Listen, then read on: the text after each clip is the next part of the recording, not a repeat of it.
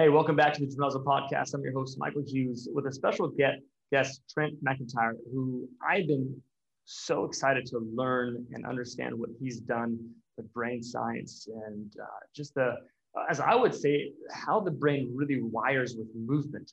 And he's gone through so many different case studies in his professional career, but most importantly, his personal career. So Trent, I'm excited. It's a big deal for us to have a guest on our podcast, and especially one of your caliber of understanding, because it's personal and it's professional. So as a trainer, welcome, but also as a personal athlete yourself. Welcome to the Gymnazo Podcast, where you get to peek behind the curtains of what it takes to create and run a seven-figure fitness facility that ranks in the top 5% of boutique fitness studios for revenue. But to be honest, that's the least important thing about us. Founded by me, Michael Hughes, Gymnazo has created an ecosystem of services that blend performance with restoration techniques and attracts top coaches to its facility. Hosted by its owners, Peyton and myself, and our top coaches, this podcast shares our best practices on everything from how to build a sustainable fitness business, to how to program for maximum results, to how to build a hybrid training module that's online and in person. We have marketing secrets, movement innovation, and breaking down trends in the industry. If you're a fitness professional or a fitness business owner, this is where you learn how to sharpen your skills and to see maximum results.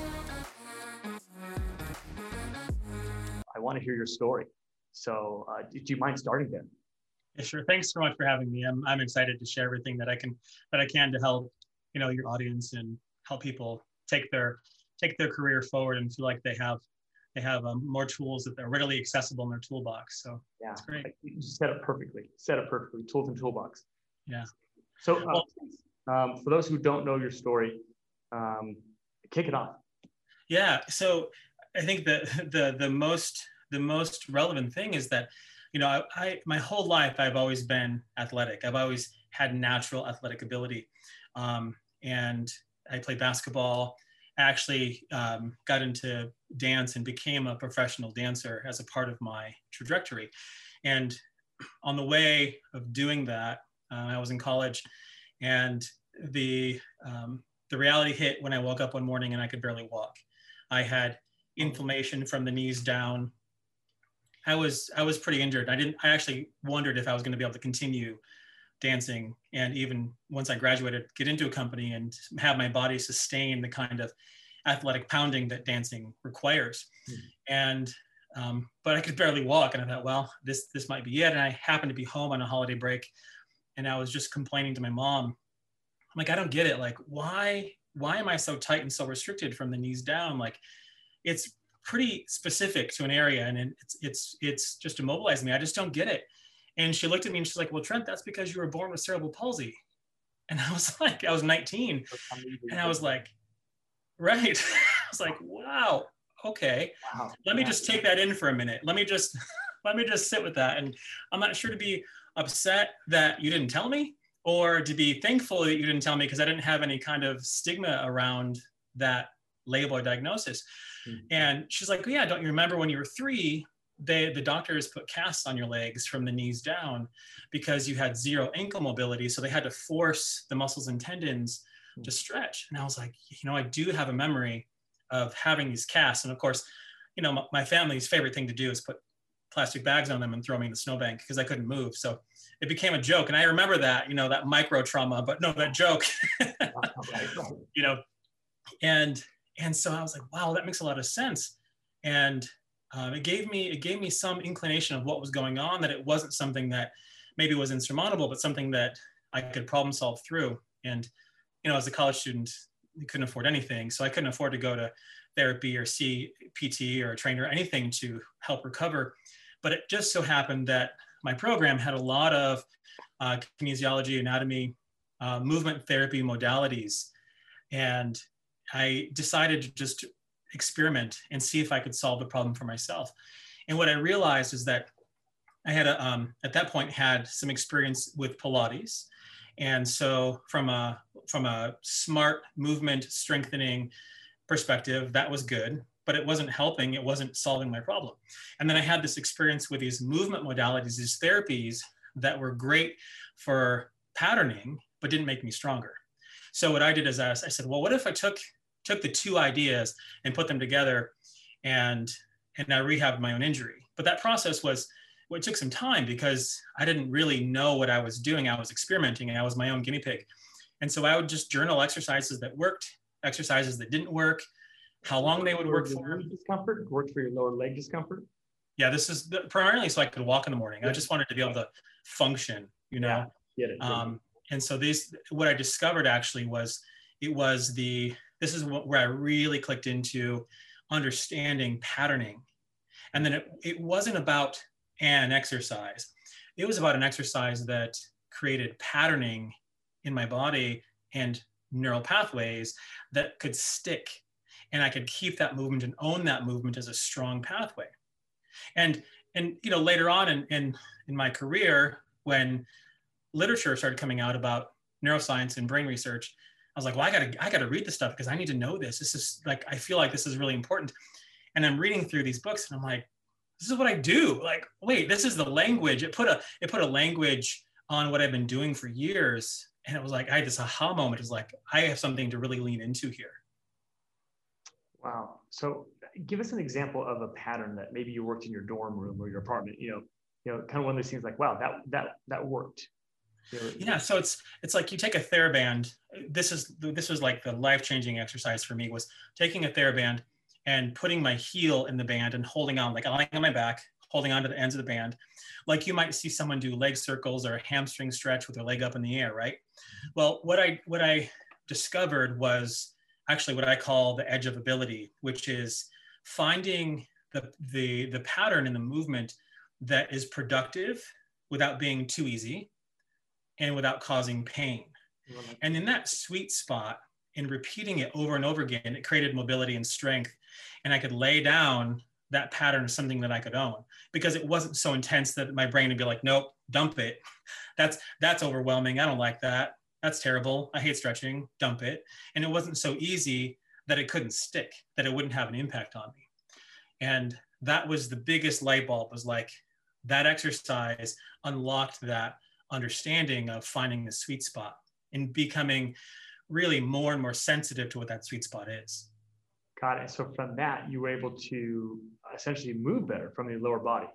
Yeah, I rehabbed my injury. I went on to be injury-free, dance professionally without getting injured, without having repetitive stress injuries, without having tendonitis every day. So yeah, it was profound, but honestly, I mean, that's like, on my side of things, it was wonderful that I could do that for myself. But at the same time, I was taking on clients. So when I was rehabbing myself, part of the program, I was a TA for some of the courses, and I was taking on students as clients. So I actually had guinea pigs right at the beginning to try things on that were willing subjects. Thank goodness. So many of our clients are guinea pigs at times. Yeah, I mean, it's like it works on me, but does it work on someone else? Right. And they were getting credit for the class, and I was getting credit, and I got to be the TA. So that carried into then working with clients on the street that were then paying for it out of their own pocket. And 25 years later, here you are. Yeah. On a podcast with Junaza and Michael Hughes. So much, so many of at least myself, I'm a trainer. I was taught how to think about movement. I was taught how to understand mechanical actions from what happens at the big toe all the way up to your ear, for cases, right? And to unpack that. And you not only were taught that, but you taught yourself that. I mean, maybe not the same way, but I love what your story is that you had to decipher good, bad, or indifferent in the moment. And so there's a special, when you're a creator of an experience like you went through, you didn't hire a coach, you experienced it yourself, and you had not only the intuition, but the drive to just say, let's keep trying, let's keep going. That, to me, I had to highlight that, because that's something that's it's special. And I think what makes your program stand out more so because it was, you're not a broker of knowledge. You are the creator of this knowledge. So I just a tip of the hat to you on that, because it's really something special when you get to that kind of, I don't want to use the word capability. You have someone else can't do that as well, but you have a deep, deep understanding of personally what it feels like. So that's really cool. And I freaking love it, to be quite frank with you, because we talk a lot about that in our training and conditioning. Like, you said it perfectly, at least from my ears, you can't go into pain, but it can't be too easy. Right. Where's the growth? Well, it's not on either end of the spectrum, but it's not too middle because it's going to take too long. Right. You got to flirt. And has to, so talk about that a little bit more with what you've done, what you've created, and as a professional now, how you built a tool to flirt with that level of challenge and growth, and bring up that I want to say this right. It is the brain speed ball. Yeah. How'd that come into it? Well, the other thread that was happening this whole time with the class 1 cerebral palsy and overcoming the injury, the other thread that's wound through all of this is that reading was always really hard for me. That's right. And you went to a conference. So as an adult, but like as a kid, I'm in 3rd grade. I'll never forget, like 3rd grade, parent-teacher conferences. Trent's really struggling with reading. So here's what we're going to do. That thing is really hard for him. We're going to give him more of that. In fact, we're going to double it up. I know it's hard for him, but we're going to double it up to help him improve it. Really make him learn. Right. Well, it wasn't literacy that I had an issue with. It was literally the strength of my eyes. As it turns out, the strength and coordination of my eyes to track together on a page, to be able to physically read what was there. And what I would experience in reading was basically, it would put me to sleep. I'd be 1 or 2 sentences into reading anything, and it was so overwhelming for my eyes to not work together that my brain would just shut down and I'd fall asleep. And so when I was in my 30s, I had gone to a conference, but it was like this perfect alignment of situation because, my workaround for struggling with reading was audiobooks. I was like, let's just like bypass reading and do audiobooks. I'm good. I can get a subscription to Audible. Perfect. And so then I was, what I would describe as, quote, reading a book, a book series. And I was talking to a client of mine about this book series I was reading, and I'm on the next book and I'm looking forward to it. And I didn't say audiobook because I had shame around why I was listening to an audiobook. So I wouldn't mention that piece of it. And so she thought she'd be generous. And the next time she saw me, she brought me the next book in the series. And I'm like, now I have to download the audio. I've got to listen to it on my trip to California so that when I come back, I can say that I read it. I had this whole narrative going through my head of like, so that I wouldn't, to point her and make the gift look bad. So I took the book with me. Right. I took the book with me. I got to download the audio. I get to the conference, and there just happens to be a vision therapist at the conference. And I did a few exercises, and having, years of experience at that point, over 10 years of experience, and working in neuroplasticity and building new neural pathways, when I brought the eyes into the picture, it just clicked for me. It's like, I haven't been bringing my senses into this whole time, not fully, because within just a few minutes of doing some exercises, and then, me being me, playing with different things that I could invent, different exercises that I could come up with right there at the conference, I go back to my booth, and a friend had stopped by, and I missed her, and so she wrote me a note, and I picked it up and I read it like I've never read in my life, and it was just a few minutes of doing eye exercises. And it just, exactly. And so that lit a fire to consider more, like take the walls off, take the period away, just be open to considering that there's more here. And that was the start of developing the brain speed ball.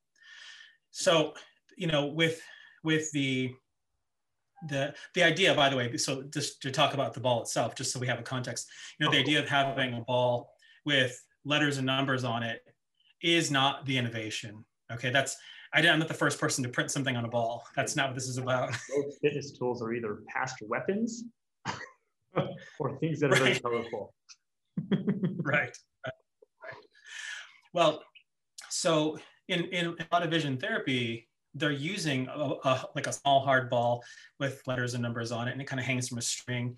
And there's a lot of really powerful exercises and tools and techniques that they use in vision therapy.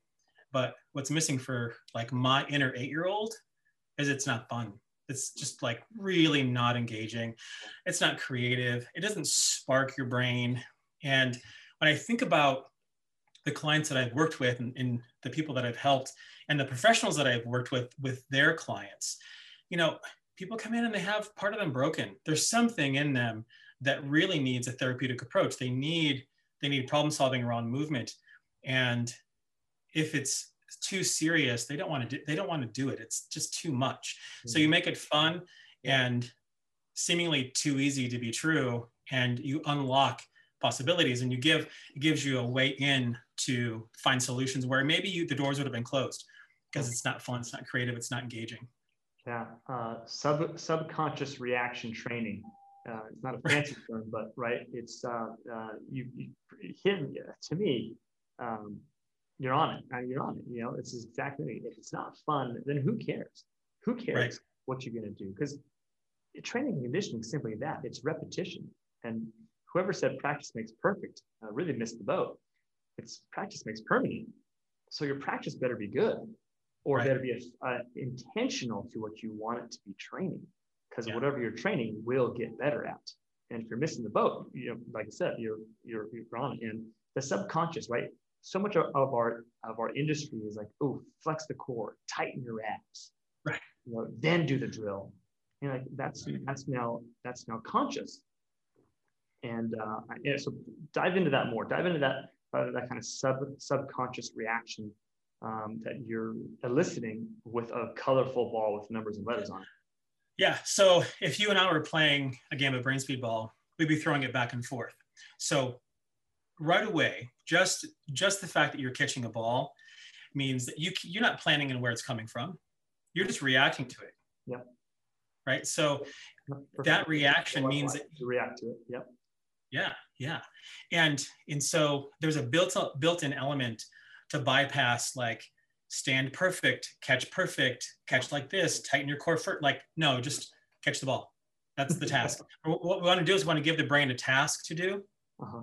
So it can coordinate your systems to accomplish the task. That's a much healthier way to approach solving the problem. So the task is catch the ball.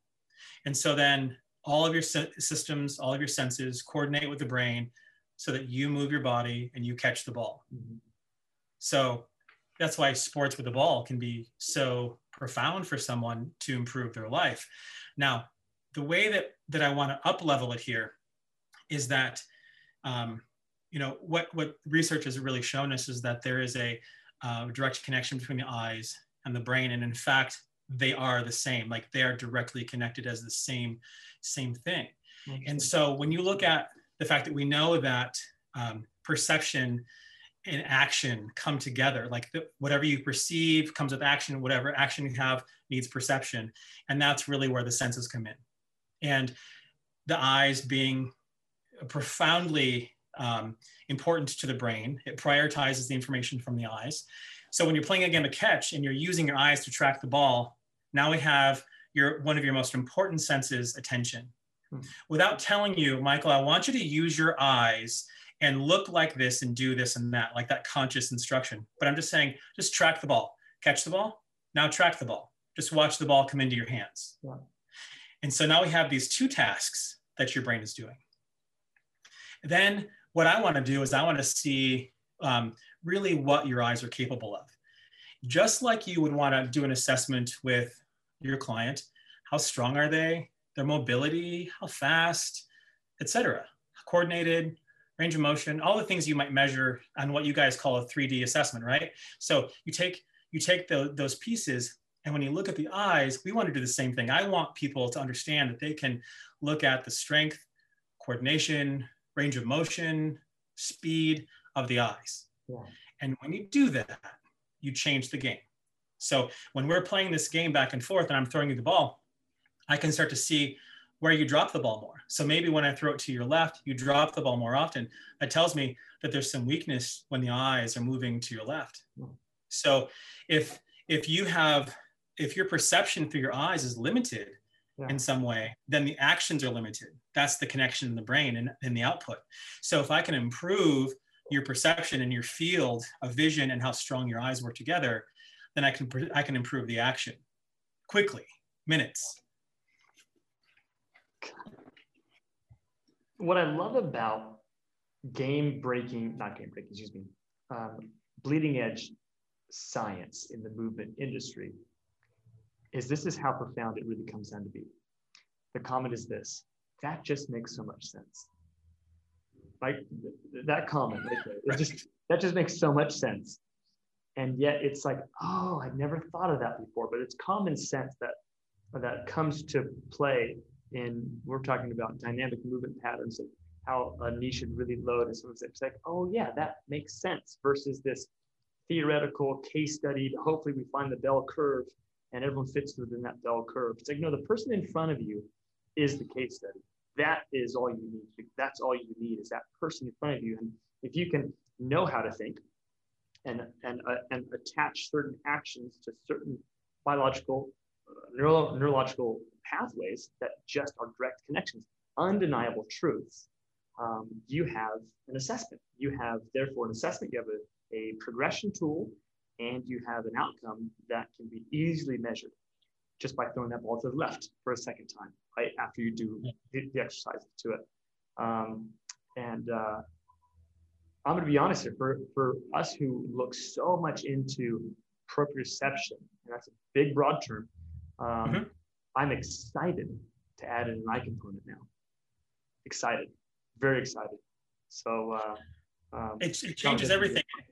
I'll tell you, it's like it doesn't have to change your identity as a personal trainer. It only improves your status. Like, it only gives you a tool that's like, yeah, well, if I think about the number of trainers that are not incorporating the eyes, not incorporating a fun, quick game, then they're really working with one arm tied behind their back. While thinking that they're studying so hard, and they are, but they're just not opening a particular chapter. They're just not considering a particular piece. And so when you start to include that piece into your view, your assessments get better. And by the way, your clients don't even know that it's also an assessment, because the game, while being an assessment, is in real time the exercise that your eyes and your brain needs. And the cool thing is that your clients can't watch you watching them while they're playing the game. So that self-consciousness of like, oh, he's watching me, which assessments can bring up for people, it just totally goes away. And I've had all ages and abilities, from kids with very little issues to severe issues, to clients that have had a stroke, Parkinson's, pro athletes, you name it. And that self-conscious piece goes away, because then they're too busy processing. They're too busy applying that solution that task that you've asked them to do, to worry about what you're thinking about them in their assessment. Yeah, this is again hitting on another point. We're not just trainers of the physical. We're trainers of the biological, and most importantly, we're trainers of the behavioral. Yeah. And if you can trick them, I do mean that. Ethically trick someone to focus on what you truly want them to focus on, remove exactly what you just said. Results just happen faster. It's just that simple. Just that, and it sticks. It's really what we're looking for. We're looking for stickiness. Truly the changing of how something is done, the path that it actually is taken, that it was one path for you, and now it's a new path. Both paths are options. One's more efficient, one's better. One has longer, or better ways to view letters, as an example. Awesome. Something I wanted to bring up real quick as you were kind of describing this whole process. We use what we call different drivers to subconsciously make someone perform a task. So if I say squat, right, and you're just going to squat the way that your body easily squats. But if I say squat and reach both hands as far in front of you as possible as you squat, it's going to change the reaction of your squat, because you have a different vector of motion. You have these limbs that weigh anywhere from 20 pounds plus. way out there. You have to counterbalance them. So typically your pelvis is going to go further backwards because your hands are going forwards. And I picked up on that as, we use eye drivers. As you're doing a lunge, literally you take your eyes and look somewhere. Mm-hmm. What I'm realizing is that there's a limitation to that. And you brought that up, is maybe your eyes don't do that the way that you just think they naturally should. And it makes, because there's musculature there that is super finite in eyes, super finite. And so what I like about it is we're talking about nerves, but it still goes back to control. How do you control your eyes? Can you dive just maybe even quickly of the exercise that you first did or did in your hotel room, what it seems like, were the cases, and like, what was that for you? Like, how did you realize that your eyes were not tracking words on a page that made it successful for you to read with that kind of like, oh my gosh. Yeah, it wasn't until after I did the eye tracking exercises that I realized that was the problem, because I didn't have a diagnosis. I didn't have a problem. I was just like, reading, I'm terrible at reading. I'm just not good at it. And it wasn't until it was just, it's just a vision wand, a stick with a ball on the end of it, and just tracking it as it was moving in various pathways. And just asking both eyes to see the same thing at the same time while moving in space. And just asking that of the eyes and focusing my attention on doing that, that very next minute, I could read better. And that was like, that is directly connected to reading. I see the connection. And also, when your systems work better, when they're integrated and efficient, you're also calmer. So like this goes right to like lowering stress response. And in training, if your client's got a stress response to something, you're not going to have access to new pathways, not healthy ones. No. They're just going to shut down. So, a lot of times, while you might have a specific thing that you want to improve, it might be reading, it might be athletic speed, it might be coordination, it might just be balance and not tripping, it might be for kids focus, whatever that is. Those things are within reach, but also just lowering the stress response, just lowering that heightened fight or flight that can happen so easily, especially over the last year and a half for people, that it gives you access to more opportunity. And so that's what I felt. I felt like the earth tilt. I was like, that just changed how I consider things.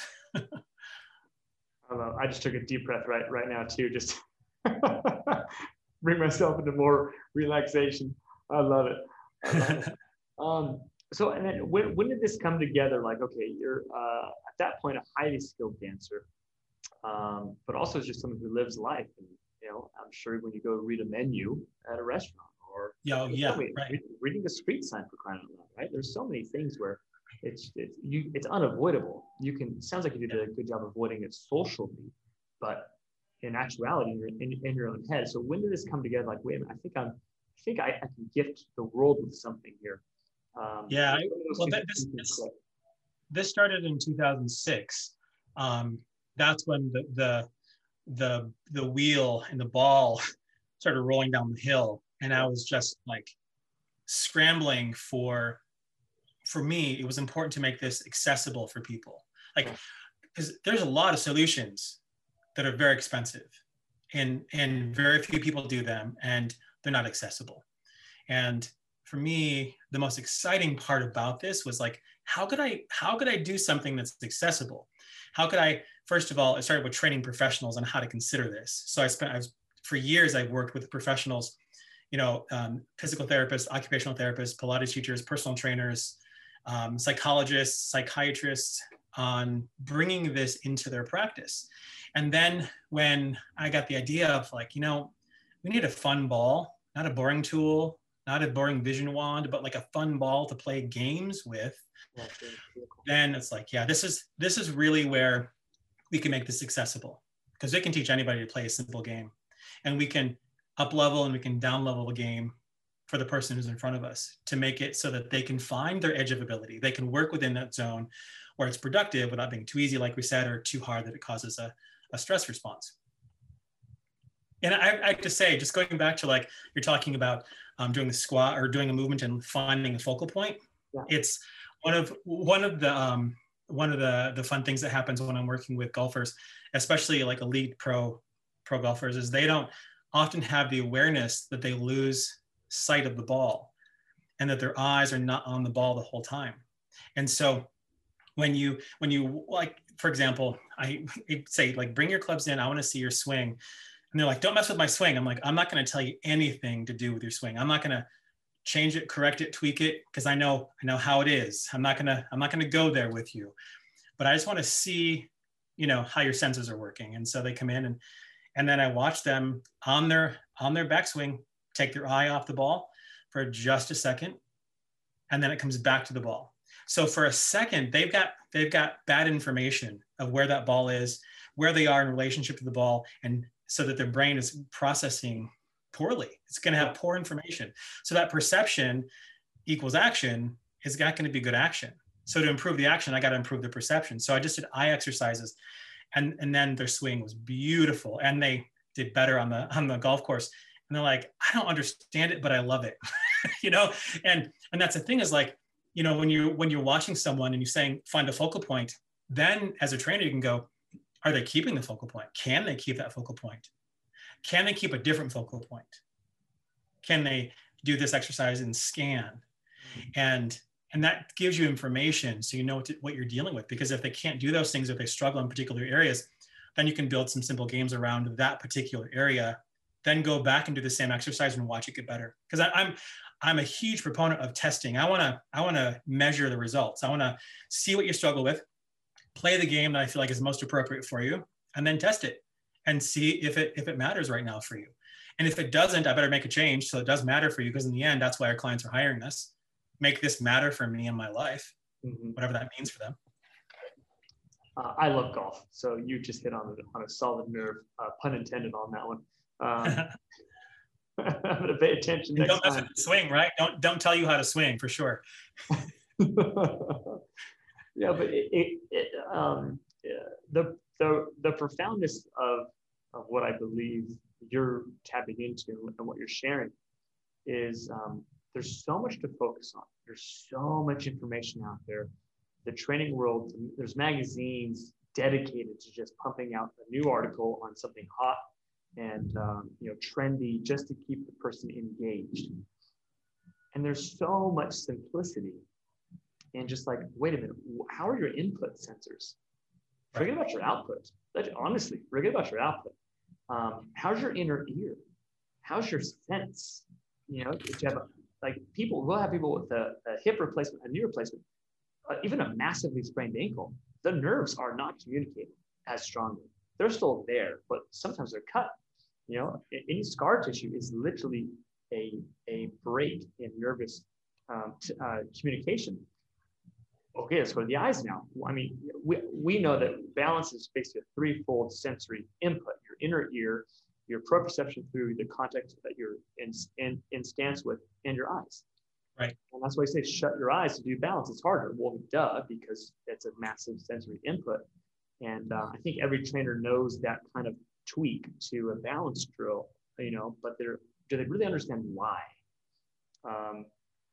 So you briefly went on it, but I would love a more of a deep dive, if you don't mind, on how the eye truly just kind of take us through that path from your understanding, from input to brain to not just to the brain. It has to do something with it, right? It has to grind it through.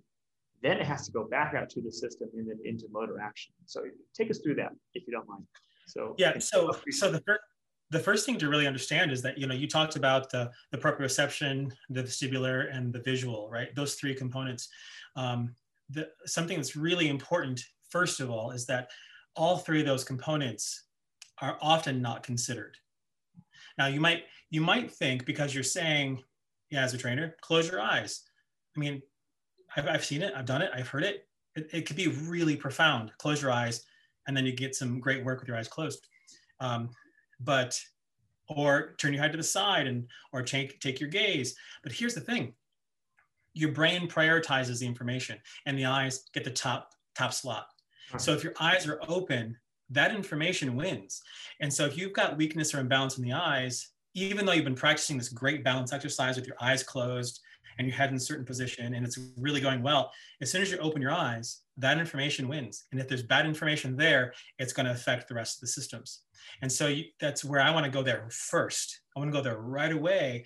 And you know, we know there's a tie to visual decline and cognitive decline.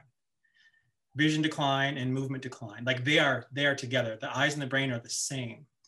And what's happening is that as a culture, like we measure acuity. We measure how well you can see something sharply. And for most people, that's where it ends. So if you measure your acuity, it's like, okay, you need glasses, you don't need glasses, you need this prescription, etc. And that's kind of like all we think about with eyes. We don't look at the strength, range of motion, coordination, flexibility, all the things that the eyes are dealing with. But if the eyes are open, the brain is listening to them the most. And so when you consider that, it's like, okay, then you ask yourself the question, how much exercises or involvement am I bringing into a session?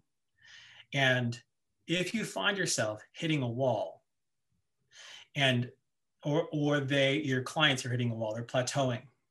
They come back, you did so well last time, you pushed them so hard, they come back and then they're the same, or they're a little worse, so they've backslid. But you keep doing and coaching and tweaking and do this and do that and hold this and squeeze that, but they're not getting better.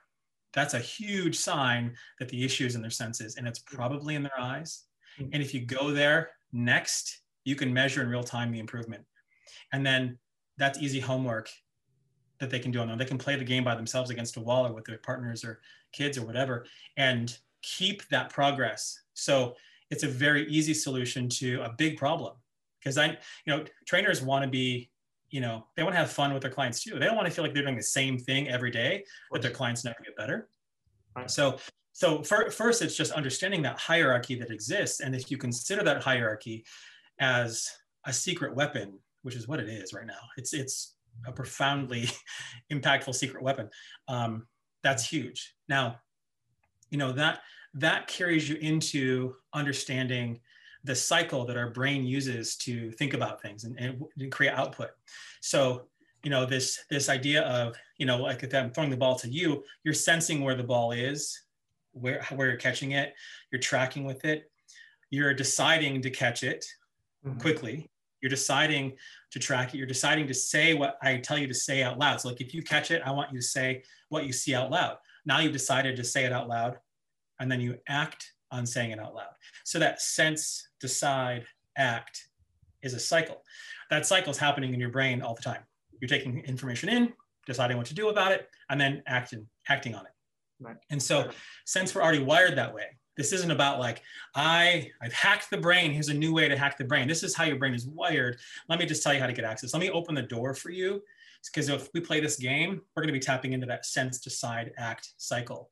And then because we're dealing with your eyes and the brain wants to hear from the eyes as a priority, we make the eyes stronger, that sensory cycle improves, the actions and output improve.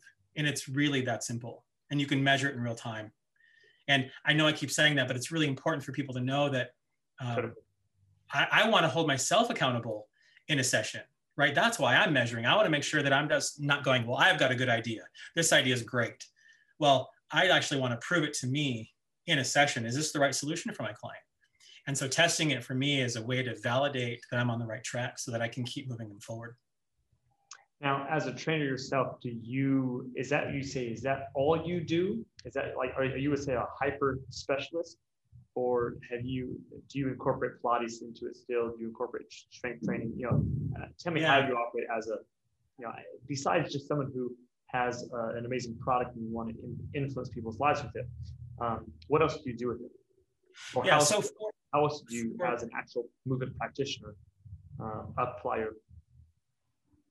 Yeah, that's a great question. And it depends on the client. A lot of times my clients are doing Pilates exercises. I might be using Pilates equipment, it might be in my studio, but it doesn't have to be.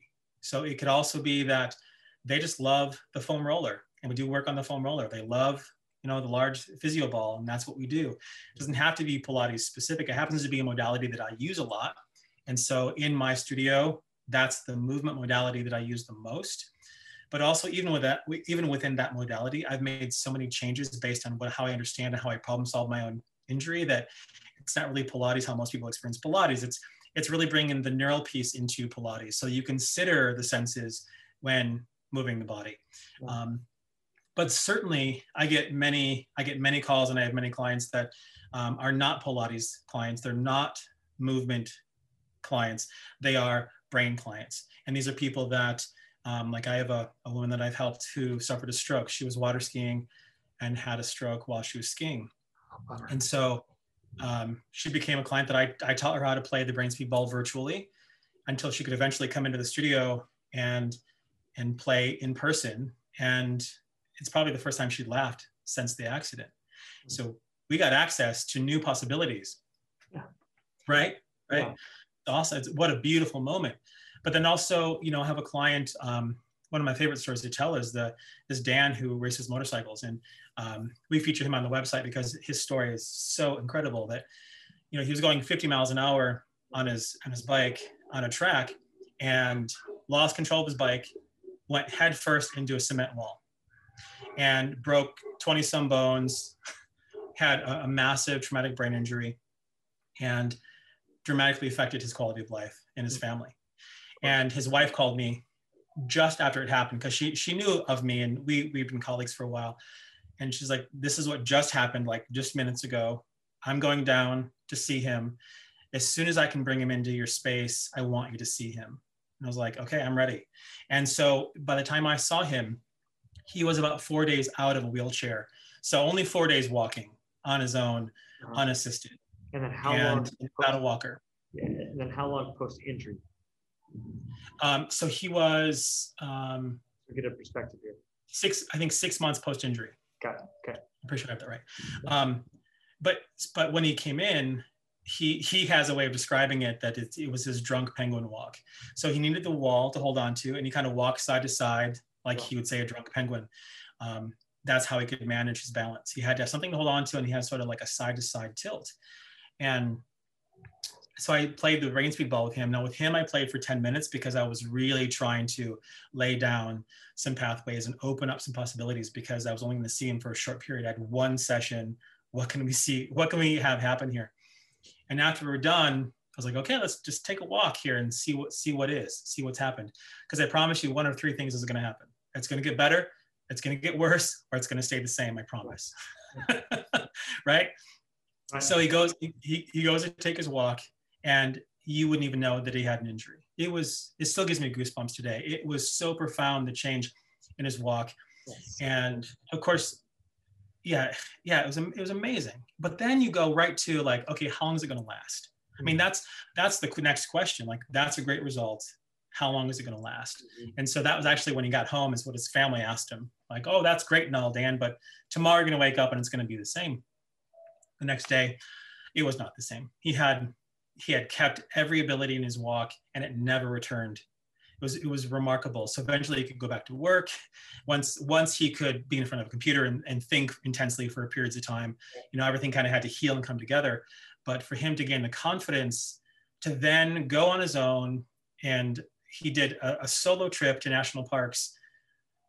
I mean, incredible. Who does that?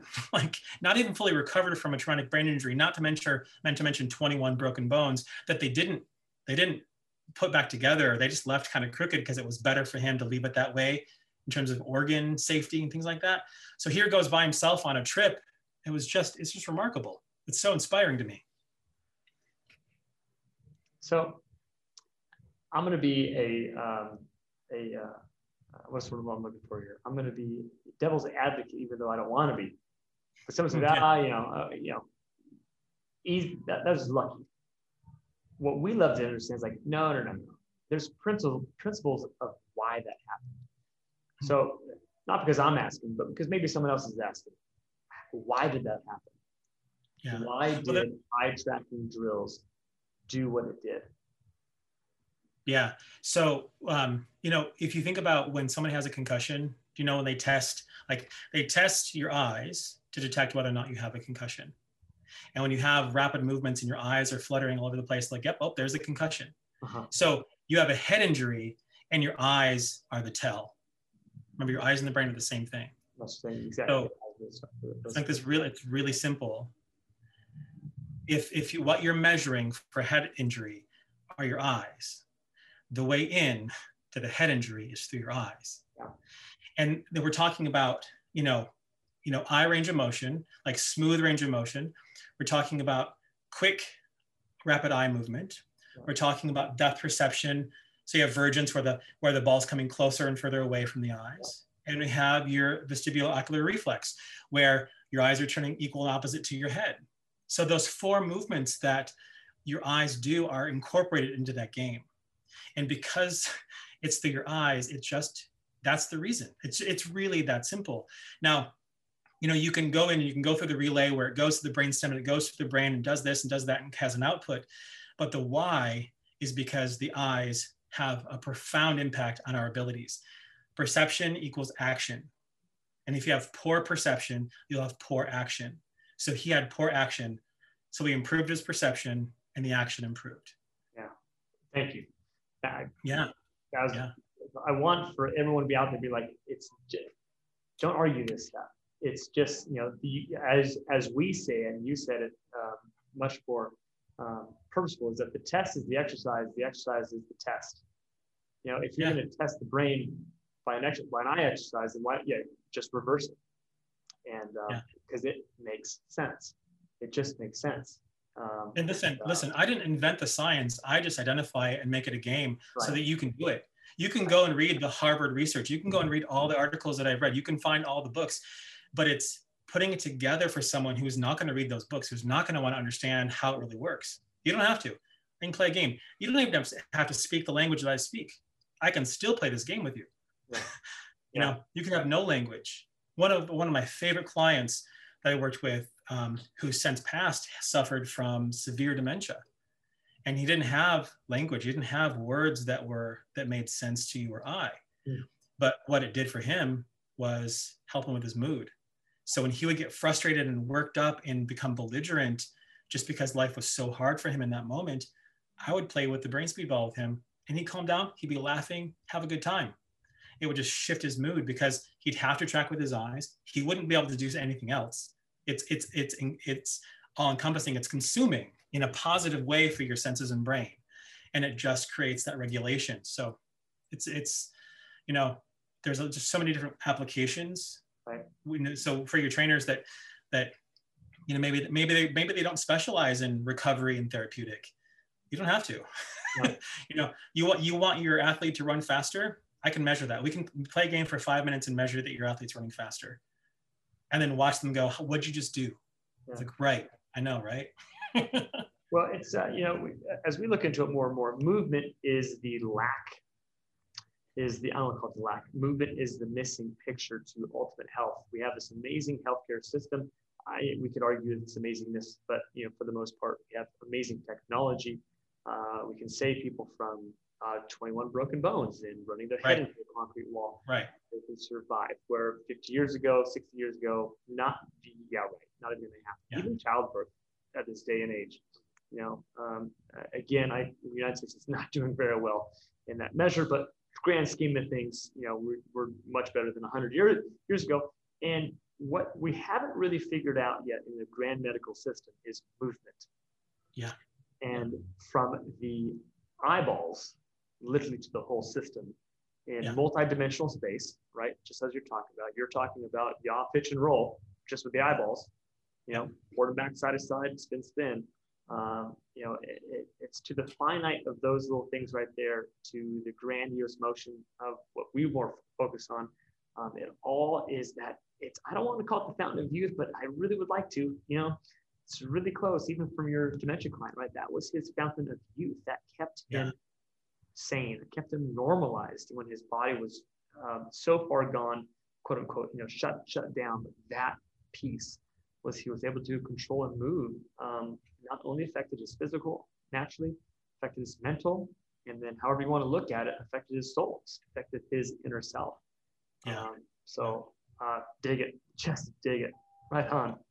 Right, man, this is really, really cool. Hold on, I have a few more questions here. I want to make sure I hit them all. Okay, yeah, this is one I definitely haven't hit on yet.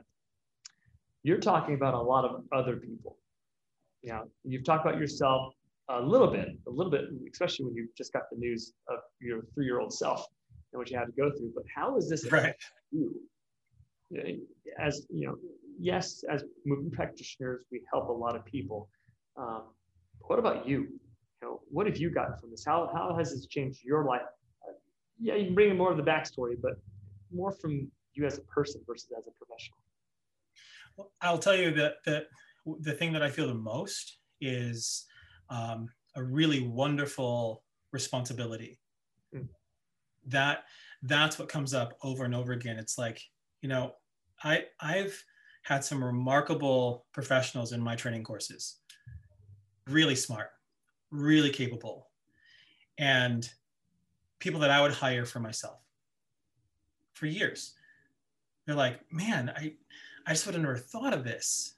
And it's one thing to think of it, but it's another thing to make it accessible so you can do it without having to go through all of the research and all of the development and all of the, you know, process. But it feels like a responsibility because it so innately is my life. It is what I've experienced in my personal life, in my professional life, in teaching other professionals how to do it. And I'm the guy. Like it's my responsibility. And I feel like if I don't share it, if I don't make it accessible, that feels really selfish. That feels like, well, what good's it going to do? Like, yeah, it'll help all of my clients and I can keep my schedule full, but that's not why I'm doing. That's not the end game here. It's actually from the beginning, even before I had the ball, for me, it's like, how many people can I affect that I don't see personally? That's where I have a lot of fun. Like when I can affect hundreds and thousands and hundreds of thousands and millions of people, that's exciting, that I never meet. That's really exciting because ultimately, you know, you with your clients on the ground, like that's the relationship. And it's a big responsibility to be that person who forms that relationship with your client. There's a lot of trust. There's a ton of brain work in building that trust. And so it feels like a responsibility to support you and having more tools to reinforce that trust and to open up new doors that haven't been open for your clients that you've seen for 10, 15, 20, 25 years that still keep coming and you still keep giving them new things. So I have to. I'm like, you know, that's like one of the tests, like, are you doing this because you want to, you like it, you want to get paid for it, or you have to? Like, I have to do this. Yeah. That's just the way I feel. That's awesome. Have you met, I don't want to say have you met, what has been one of probably the biggest challenges that you've had to still wrestle with? You know, maybe you haven't overcome it yet. A certain case scenario that challenges you in the methods that you're delivering. I really like to try to bring it home, like those trainers who look up to those people who have accomplished something, like you've accomplished something. There's still a realness to it all. Like I'm still challenged. Like you're still challenged. Do you have a story where you're like, yep, I'm still being challenged here? I like to bring the reality to it all. That we're not perfect. We're always learning. I can tell it in you, and we have the humility to understand that I'm not done. You know, there's still something. Yeah. Yeah, I think you know what challenges me the most are working with situations that there's a lot of fear that is overriding the situation. So because what I've had to develop tools for myself as a professional is going, okay, I see the solution. I know exactly what you need to do, but that's not going to help you if I can't first help you get through this fear piece. Because if you're in a fear response and you're in fight or flight, whatever I'm saying to you is like not going to stick. Like that is just doesn't make sense. I don't believe it. How do you know? Like that, you know, all of that comes up.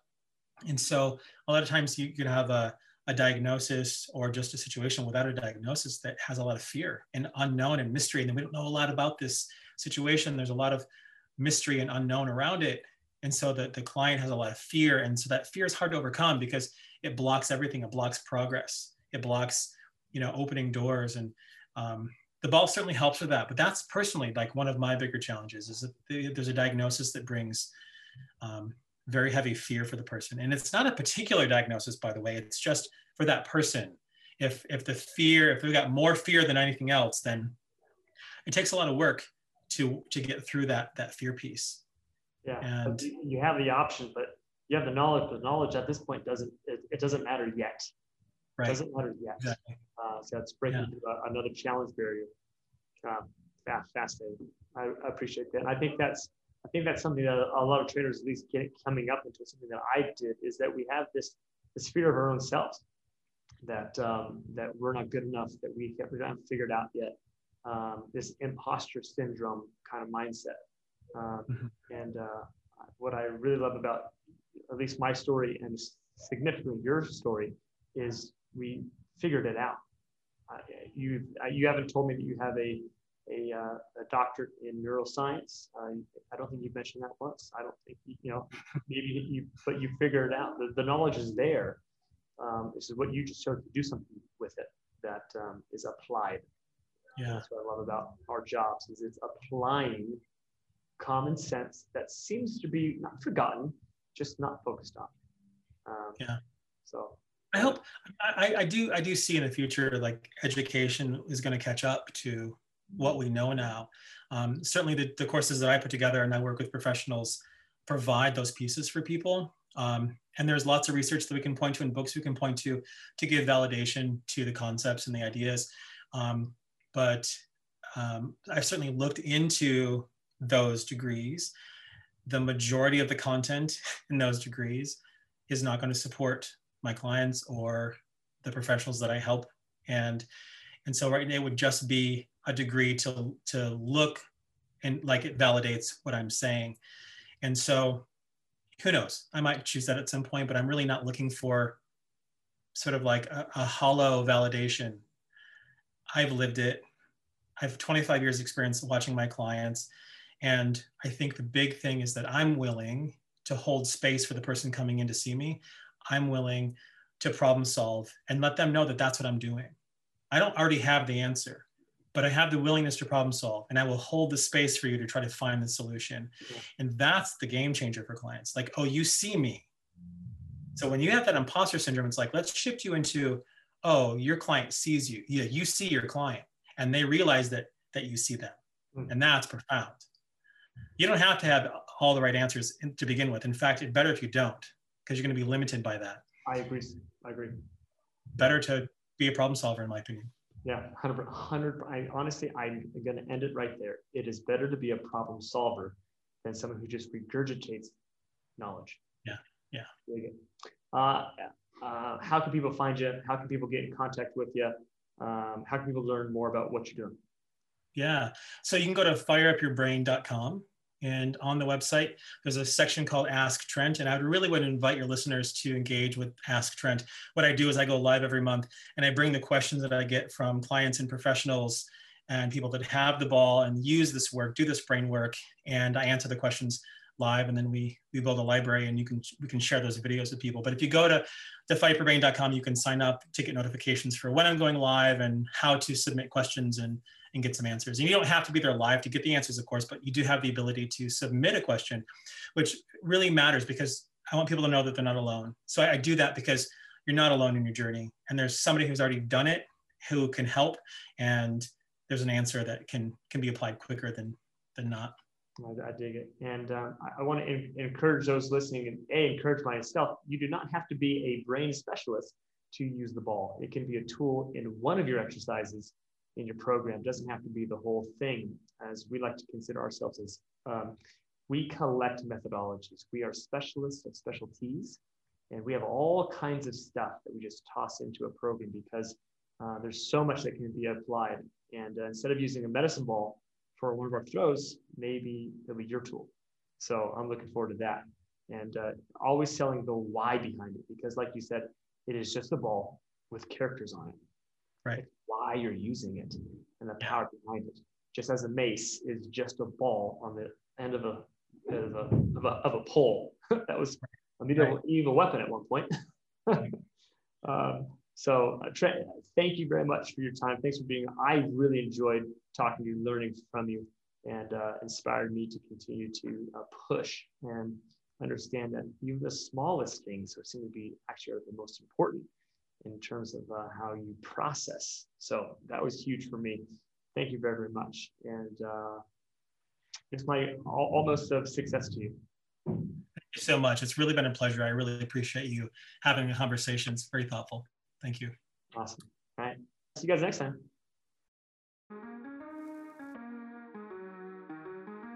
Hey y'all, I hope you guys enjoyed today's episode. And if you did, please share it with your fitness-obsessed friends and peers who are also navigating this world of fitness and trying to succeed through the trends and misinformation. As you guys can see, this podcast is basically a masterclass for trainers wanting to level up in their coaching skills and their fitness business model.